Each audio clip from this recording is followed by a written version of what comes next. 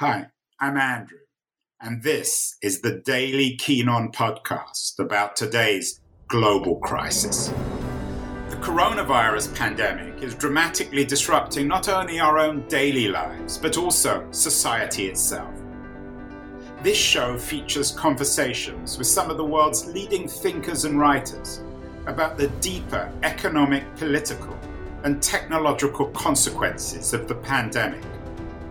It's the daily podcast trying to make long-term sense out of the chaos of today's global crisis. Good morning, everybody, from an extremely windy California. It's one day, as everybody knows, before Joe Biden's accession and the disappearance of you-know-who. The conversation in America is increasingly about what the Biden administration will do on the economic front. Janet Yellen, who is going to be his key economist in revitalizing the economy, wants to spend big. And one of the things apparently that she's going to spend big on is full employment, how to get America back to work. And I'm pleased to say I'm working now, and the theme of the show is work. We have a wonderfully erudite, interesting guest, James Suzman from Cambridge via Namibia. He has a really important and interesting new book out called Work, A Deep History from the Stone Age to the Age of Robots. Interestingly enough, the book, which came out late last year in the UK, has a different subtitle. It's the same book, A History of How We Spend Our Time. James, you're an anthropologist. You're not an economist. Why, as an anthropologist, did you choose to write a book about work? Well, it's the right question to ask first time. I'll tell you, it's because when it comes to work, economists have always got things wrong. And, in part, this reason why I wrote this book, and as you say, I'm an anthropologist, and I've spent most of my life living and working among hunter-gatherers in the desert. So, as you say, why am I writing a book about work? Well, part of it is that, our assumptions about work, classical economics is a series of base assumptions about work. At the heart of classical economics is the problem of scarcity. And the problem of scarcity tells us that the reason that things are scarce is because we are creatures with insatiable appetites, we have infinite desires and limited means. The truth of the matter is that the very people I worked with, the Nxasi Bushmen of Namibia and Botswana, the Kalahari Desert, along with most other hunter-gatherer societies that were well documented in the 20th century, are living proof that actually we're not obsessed with, we are all burdened by infinite desires, and that this is in fact a cultural affectation. So the reason I wanted to look at work was to basically start challenging some of these ideas in mainstream economics and challenge them on the basis of evolutionary and anthropological history. In a bizarre way, the idea that economics is founded on this problem of scarcity, the way it is so important, it is in some ways, it's as bizarre as founding a system of government on the basis of a series of theological truths. And so really, this is the point of the book, is to make that challenge, to make people rethink work and to make people understand it more as an actual observable phenomenon and try and make sense of it from that. So the science of economics is getting a bit of a bashing these days. We've had a number of economists on the show telling us why economics doesn't work. And as you say, as an anthropologist, you bring your particular wisdom. There's and I hope I'm going to pronounce this right. This is a challenging term. The Hoansi people of the Kalahari. James, you've become somewhat of an expert on them. You've been studying them much of your life. What do these people tell us about the history of work? And why did you choose to make this people so central in your narrative about work? Well, I'll tell you why. The Nxasi, and that's the way to pronounce it. It's got a click in their name. Nxu means person, Twa means truth. So basically, they call themselves real people. Nxu, Nxasi. The reason they're so central in my work is twofold. The first reason is that anthropologically, we now know that they are phenomenally interesting. They are genetically the direct descendants of the very first Homo sapiens in southern Africa, who we can now date back 300,000 years ago. They've got a distinctive genetic line with I won't bore you with the genomic details of it, but basically this is a population group that has stayed, at least in terms of a lineage, in one place since the very first emergence of Homo sapiens. They have also stayed in that one place, living in a very particular way, using similar technologies throughout this period and living as hunter-gatherers throughout this period, which in a way makes them arguably, if you view the sustainability of a way of life, the endurance of a way of life as a measure of its sustainability and success, this makes them the most successful civilization of all time by a huge margin. 300,000 years pushes the pyramids in Egypt and modern capitalism all into the dustbin of history in terms of scale. So are you speaking, when you say success, are you arguing that on a Darwinian sense or in a cultural or economic sense? I'm arguing it purely on the basis, if you say endurance, a particular way of life in a particular place. So let's take the example now, our practices tend to be fairly unsustainable in terms of various environmental constraints and so on. Nobody's betting that we are going to be around living as we are now in the same way in 300,000 years' time. Something's going to give, something's going to change. The Njwasi and certainly their historical antecedents, and we can't judge too much about them from the present, but we know that these people lived in the same way, roughly the same way, same technologies, same broad environment, obviously with climatic changes, for such a long period of time. So it's really endurance over time as a measure of their success. And that is the pure basis. So it's one measure of success. It's not an absolute measure. James, a few weeks ago, we had the Harvard scientist Daniel Lieberman on the show talking about his new book, Exercise. Like you, he went back to African practices. Like you, he's somewhat of an anthropologist. I don't think he's quite as professional an anthropologist as you. I'm a little wary that we fall into the Rousseauan trap of idealizing antiquity, idealizing these original stories about human beings. A lot of people will watch this and say, well, maybe James is right. Maybe these people are really successful in a sense that their lifestyle has lasted so long, but they're kind of irrelevant. Most people have never even heard of them. The dominant economic system, for better or worse, is globalized capitalism. Should we be careful idealizing antiquity? I mean, late last year, I also had Kermit Patterson on talking about fossil men and our obsession with our earliest ancestors, Ardi and Lucy. At what point do we stop fetishizing the past of our species? Well, let's be clear, we should never fetishize the past of our species, same as we should never fetishize our present either. The whole value of understanding, the whole value about anthropology is really breaking down perspectives.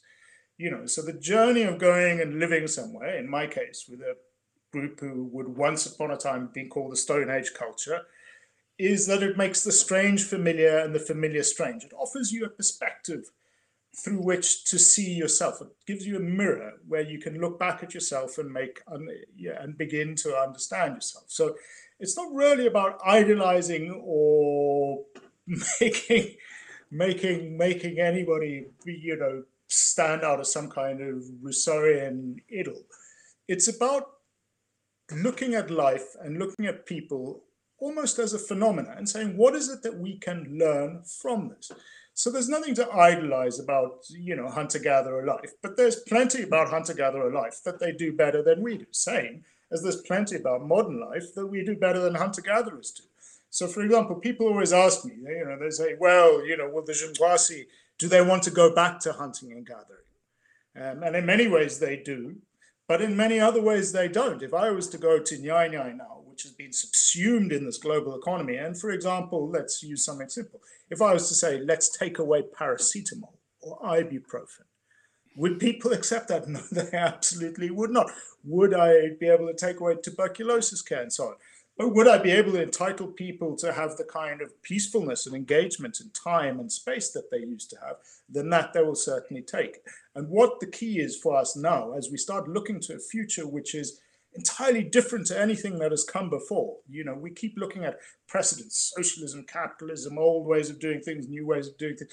We are in unprecedented times, and the challenge before us is to take on and learn what we can from our history, from the other ways people have done things, experiment with them, and try and find things that work. So this is I'm really surprised, James, you say we're living in unprecedented times, because as an anthropologist, a historical anthropologist, we've been through this before. I mean, thinkers, writers, critics in the middle of the 19th century in the face of industrialization would said, well, we're living in unprecedented times. What's so unprecedented in terms of the idea of work about the 2020s? Well, I mean, there's nothing particularly unprecedented about the idea of work. I suppose you're saying I'm a long-term historian, so I am looking at it in the long term. We are in unprecedented times, largely because we're experiencing a period of global level population growth, which is beyond anything that one could have reckoned on even a century ago or 2 centuries ago. We're dreaming on a rate of technological acceleration, which is again tied to that kind of level of population, which is again unprecedented. And we're also in an unprecedented position of actually being able to model our future relatively effectively. So a century and a half ago, for example, doing a relatively accurate, you're complaining about the wind in LA this morning, and I'm not sure how good the weather predictions are, but here, even here in this island of Blighty, we actually have reasonably good weather forecasts now. We are able to model certain impacts and interactions and be able to actually understand consequences of certain actions in a way that nobody has ever done before, which gives us basically a sense of the future, which is completely different. So we have this extraordinary new power in our hands, and we haven't learned to adjust to it. We keep expecting politicians and so on to show up with ready-made answers based on how things were done in the past. We are now in an era of great experimentation. This is our obligation, is to experiment and to face these things as if we are, the early engineers. And that's one of the reasons I like the book, is that you recognize that we are about to experiment with work. Your book is a deep history. We can't get into everything. It's a fascinating book. It's a wonderful read, and it's being acclaimed everywhere. I saw a tremendous review, for example, in the New Yorker, so everyone needs to read it.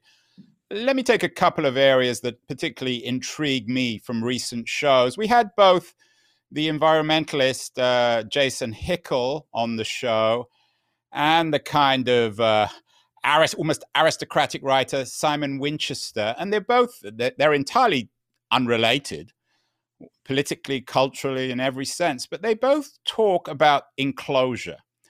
And the great moment in Western history when the land was enclosed in the late part of the Middle Ages. In terms of the history of work, do you think that our relationship to land in that early capitalist period changed everything? Or is there another moment that sets the scene for the contemporary cultural and economic history of work?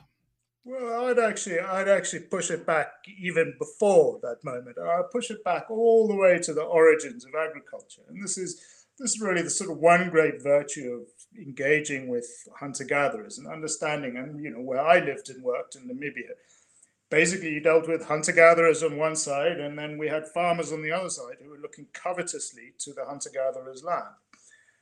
And you had two completely different paradigms of engagement with the economic world and the natural world. For hunter-gatherers like the Zimkwasi, their engagement with the natural world, they viewed the natural world as provident. And let me be clear, these were people who lived in a desert. It was not an easy neighborhood. If I was to dump you or anybody else with knowledge, you wouldn't be able to get by. But the Zimkwasi traditionally were able to get by 15 hours work a week on the food quest. And they did so because they lived well within the limits of their environment. They didn't overexploit it. They had all these kind of strategies and balances, and it's part of the reason why they'd lasted so long there, which enabled them to use the landscape very sustainably. So they viewed the landscape as actually generous and giving, not harsh and difficult. Farmers, on the other hand, have to generate a living from the environment. They take, in a sense, what a role of custodianship over the environment. Their job is to make the environment productive. I think that the idea is ridiculous that a farmer would make the landscape productive, because the landscape already is productive. So it produces a very fundamentally different set of relationships with space. And this is very clear when you look at all the different hunter-gatherer societies, whether you're dealing with Inuit in the Arctic, to Aboriginals in Australia, to Native Americans on the Northeast Coast and America. It's an entirely different way of engaging with the landscape and with land. And it is not based on this idea of property relations. It's not based on the idea of ownership. So, for example, Jintrasi had very little time. People own things, but basically this was a society, it was, for them, it was almost like they lived in a vast Walmart. Everything was kind of free. So ownership, if I own something, yes, and somebody took it, it wasn't such a big deal. It's interesting, James, that you talk about this. Simon Winchester dedicated his book, and again, he's not a political leftist or radical, to Chief Standing Bear, and his relationship to the land and the way in which the land was taken away by the state. The history of work is also the history of citizenship. The history of work and our relationship to the land is also about how we define our communities, isn't it? Well, to a certain extent it is. And that's, again, this thing, the big pivotal moment was, again, that shift to farming. Before then, that was not really. People did not, hunter-gatherers did not define their relationship with land in terms of the work they did on it. As soon as you became a farmer, as soon as you started to modify your land, and that is really what farming is about. It is about trying to mimic the perfect environmental conditions to grow up whatever the sequence of crops is that you happen to depend on. So you almost, in a sense, assume the creative role over the landscape. You're taking partial control over the landscape from the gods, in effect. And that creates a sense of ownership, in the sense that it is something made, something created. And but it's a collective ownership, and it extends over time, doesn't it? It flattens the past, the present, and the future in terms of these traditional notions of land and work. Is that fair? Well, yes, it does indeed. I mean, I'd say, in a sense, sort of one. Well, let's use again. I'll use the Kalahari example. When farmers came to take the land from Jintrasi, and the Bushmen owned broader, so there was a whole group of them: the Jintrasi, the Kron, the Twi, the Kana, the Beti, the Cha. There's a whole group owned all of southern Africa, and they effectively were disenfranchised progressively of all this land over a period of 400 or 500 years. And the justification was always that the Jintrasi did not own the land. Because the Jintrasi did not farm and transform the land, therefore they had no ownership claim for it. Therefore, taking the land from them did not constitute any form of theft. And in a bizarre sense, there was a degree to which the sort of Jintrasi were innocently complicit in the process, as were other Jintrasi. So, for example, when the white settlers came to take Jintra land in Namibia, and it was a large chunk of it was taken by white Afrikaans-speaking farmers, the Jintrasi welcomed them on the land and showed them how to hunt and helped them deal with the problem lions and all the things. And the next thing they knew, they were suddenly in whipped and in chains and deprived of the land, and then being shot for desertion of their workplace, which in apartheid laws was perfectly doable.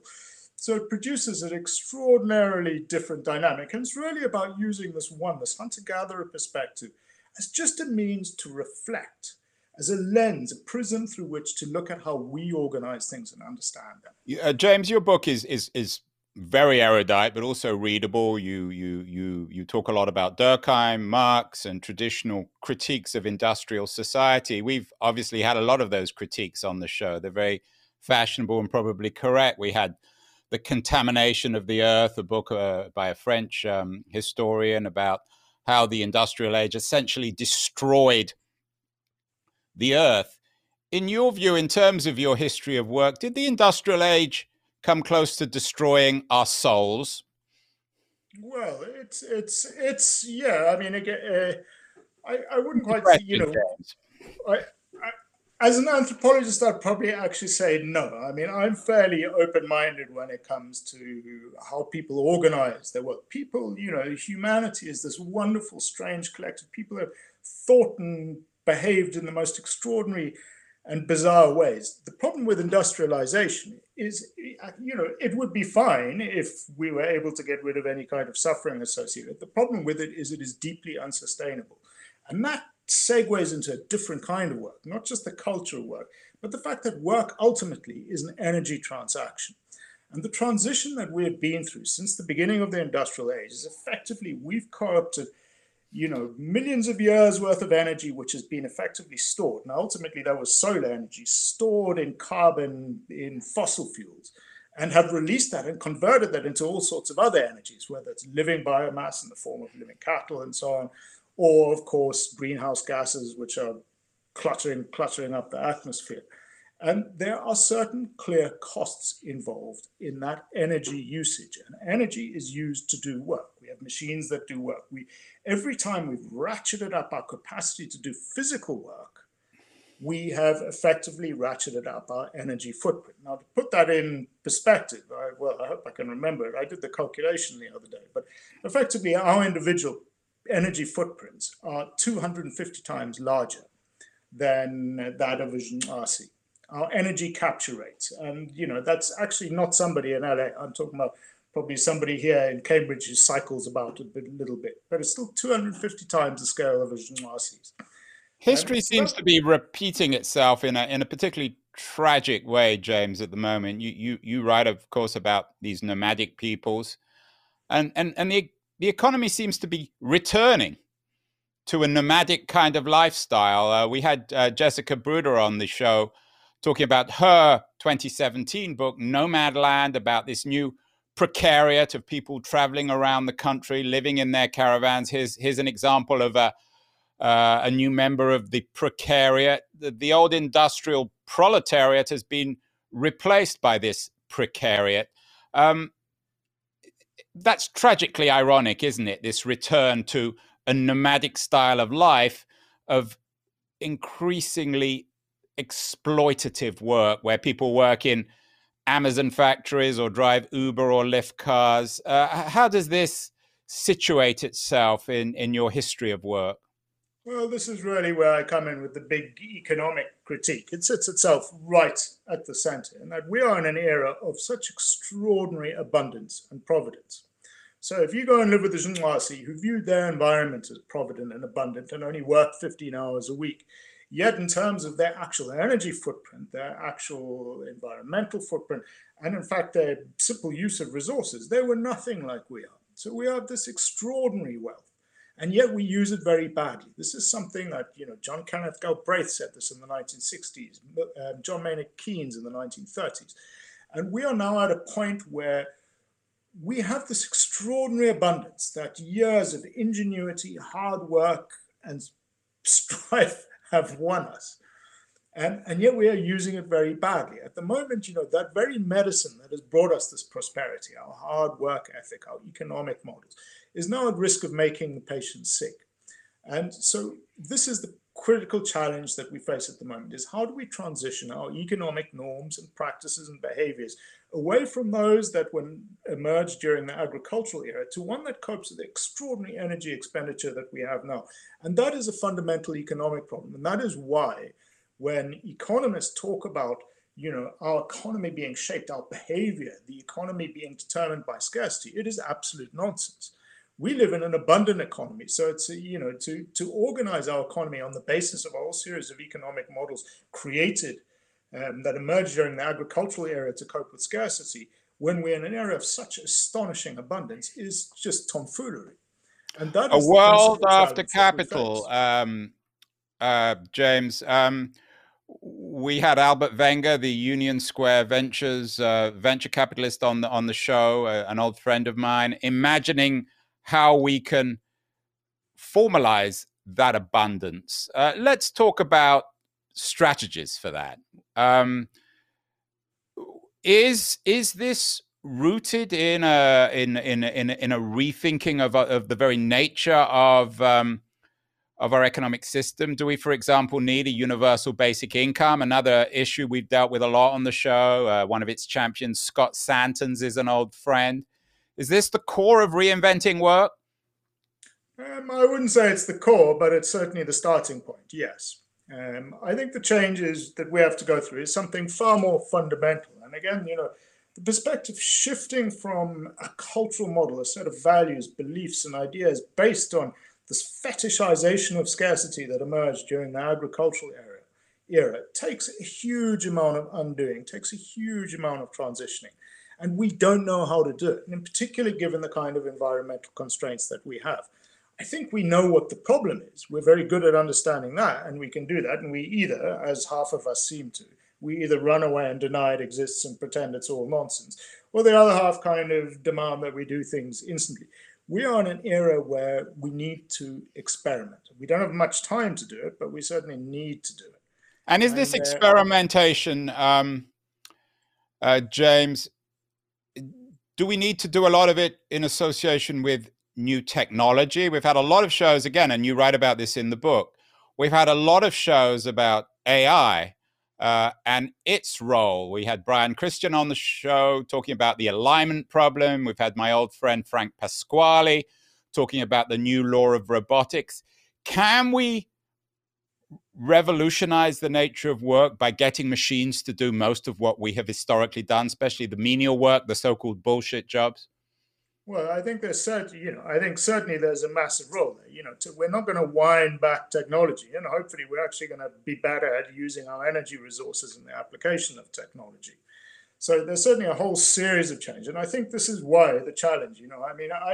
I certainly don't. The one thing one learns when one writes a history of work and energy from the beginning of life a deep history to now is how little I know about stuff. I'm a complete, it's like any great learning journey. I now know how much I don't know. That's what I've principally learned. And this is why I keep pushing the idea of experimentation. I think universal basic income is an experiment that absolutely must take place. We might learn that it doesn't work as well as we can, but at the moment you've got some people who say how is it going to be affordable? What are its inflationary implications? I'm interested in it because what it might do is deflate the amount of value that we put into what you might call the energy-based capital, cash capital, and start making us think about and value different forms of capital, social capital, and so on. It would be nice if somebody made a coronavirus vaccine just so that they could get a pat on the back rather than astonishing, dividends from years of producing and updating a particular way of engaging with RNA. That is really what I'm interested in doing. And I think part of the problem is this fetishization in particular of scarcity, then this kind of valuation of everything on the basis of cash, which ends up really as a sort of proxy for energy and consumption and so on. There are ways of actually taking that back. I would like to see our creativity, and we are indeed born to work as a species. We are purposive, we are driven, we are engaged. But I would like to see that energy go into far more useful things. If you think of all the astonishing intellectual and social capital that has been lost by great minds going and being derivatives traders rather than, well, let's use the example of the present, epidemiologists or immunologists. And, that is the kind of rethinking of capital that we should be engaging with at the moment. And I think that is where the interesting narrative of after capitalism is. It's really after cash capitalism. We live in this era of astonishing abundance. If everybody actually looked after one another slightly better, we might be able to maximize the extraordinary potentials that we have and do work that actually benefits kind of everybody. I think we're at an extraordinary moment in time, and one hopes that this is how it will go. One hopes that we will One hopes. Today is a vaguely hopeful day. I think in the United States Well, history. we'll So have to see. let's hope it begins something. Let's end in a very concrete way, James. We had the futurist, the self-styled futurist, Mauro Guillen, on the show. He's written a book called 2030, and one of his visions, one of his dreams, using John Lennon, of course, imagine no possessions. On the job front, what should we imagine 2030? We don't want to imagine, I assume, no jobs.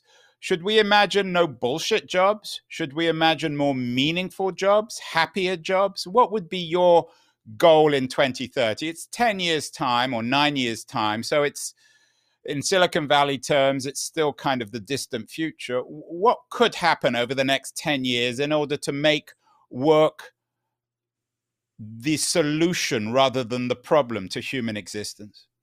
Well, when I talk, people often engage with me about, the post-work economy.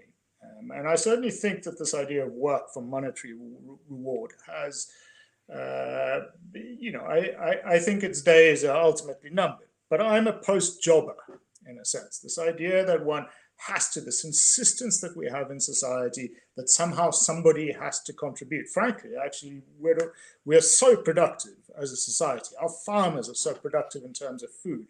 We are so productive materially that we have redundancy built into half the objects that we buy, so that we dispose of them just to replace them, so that we can keep people in work and keep profits and growth going, and so on and so forth. And what I'd like to see is us shifting in a direction towards using our purposefulness for understanding and being responsive to benefit. People talk about the market economy being a supreme adapter. The problem is that when a market economy becomes hugely capitalized, that capital begins to distort the need of the demo. So the fact of the matter is, people say, well, look how quickly people have adapted to producing a vaccine for the coronavirus. And indeed, there has been that motivation. But the truth of the matter is, so much value in our economy is distorted by being stored in such huge bubbles in people's hands that, if somebody, I can't bid against, let's say, Bill Gates when it comes to, purchasing a work of art, because the 10 million he will pay is peanuts, whereas for me it's nothing. There's the other law of marginal utility. So I'd like us to basically be an environment where we distribute our resources in such a manner that we maximize people's working potential and incentivize people to do things that have a genuine, I suppose, again, I think in an old-fashioned way in terms of public good. But I like. Well, we could have a whole nother show about the reinvention of the public. We don't have time. Certainly, if you want a bit of work in the future, you need to get to work on James Sussman's new book, Work, A Deep History from the Stone Age to the Age of Robots. Fascinating, controversial, rich, a true deep history. James, you are, and I use this word carefully, stuck in Cambridge. You're out of Africa for one reason or other, mostly COVID. So you're stuck in your room with your books and your old hunting material behind you. What else should people be reading in addition to your new book in these strange times? Well, partially, I've been thinking. Again, this is we live in a strange time, and it would be great as an anthropologist. I've spent a lot of time thinking and talking about magic in my life. Magic is a big thing, whether it's hunting magic or spirit magic, but there's certain times when science comes along, and the book that actually I was thinking of, and it's actually a very well-thumbed edition, I can't even remember when it was made, is John Gribbin's Science, A History. And again, it's kind of one of those books which made me think the virtue of actually writing a big history in the first place is that it's just an astonishing journey through what this extraordinary process has been over the last 150 years that has given us the capacity to model the future and understand certain processes around us and be able to start making informed decisions based on evidence, modeling, and projection. And it's a cracking book. And it's also just good because it reminds you of stuff you probably learned in school, but makes it seem a lot more interesting than it did back then. Well, Alan Turing, you're based in Cambridge. Alan Turing was another visionary talking about the value of education. We could have a whole show on Turing and AI. But James Sussman, I want to thank you, congratulate you on a marvelous book, achievement, and I look forward to having you on the show again because there's so much more to talk about. So have a happy and healthy 2021, and I hope at some point you'll get back to Africa. Thank you very much for having me. You've been listening to Keen On, hosted by me, Andrew Keen. Make sure to join us the rest of this season as we explore how to fix capitalism.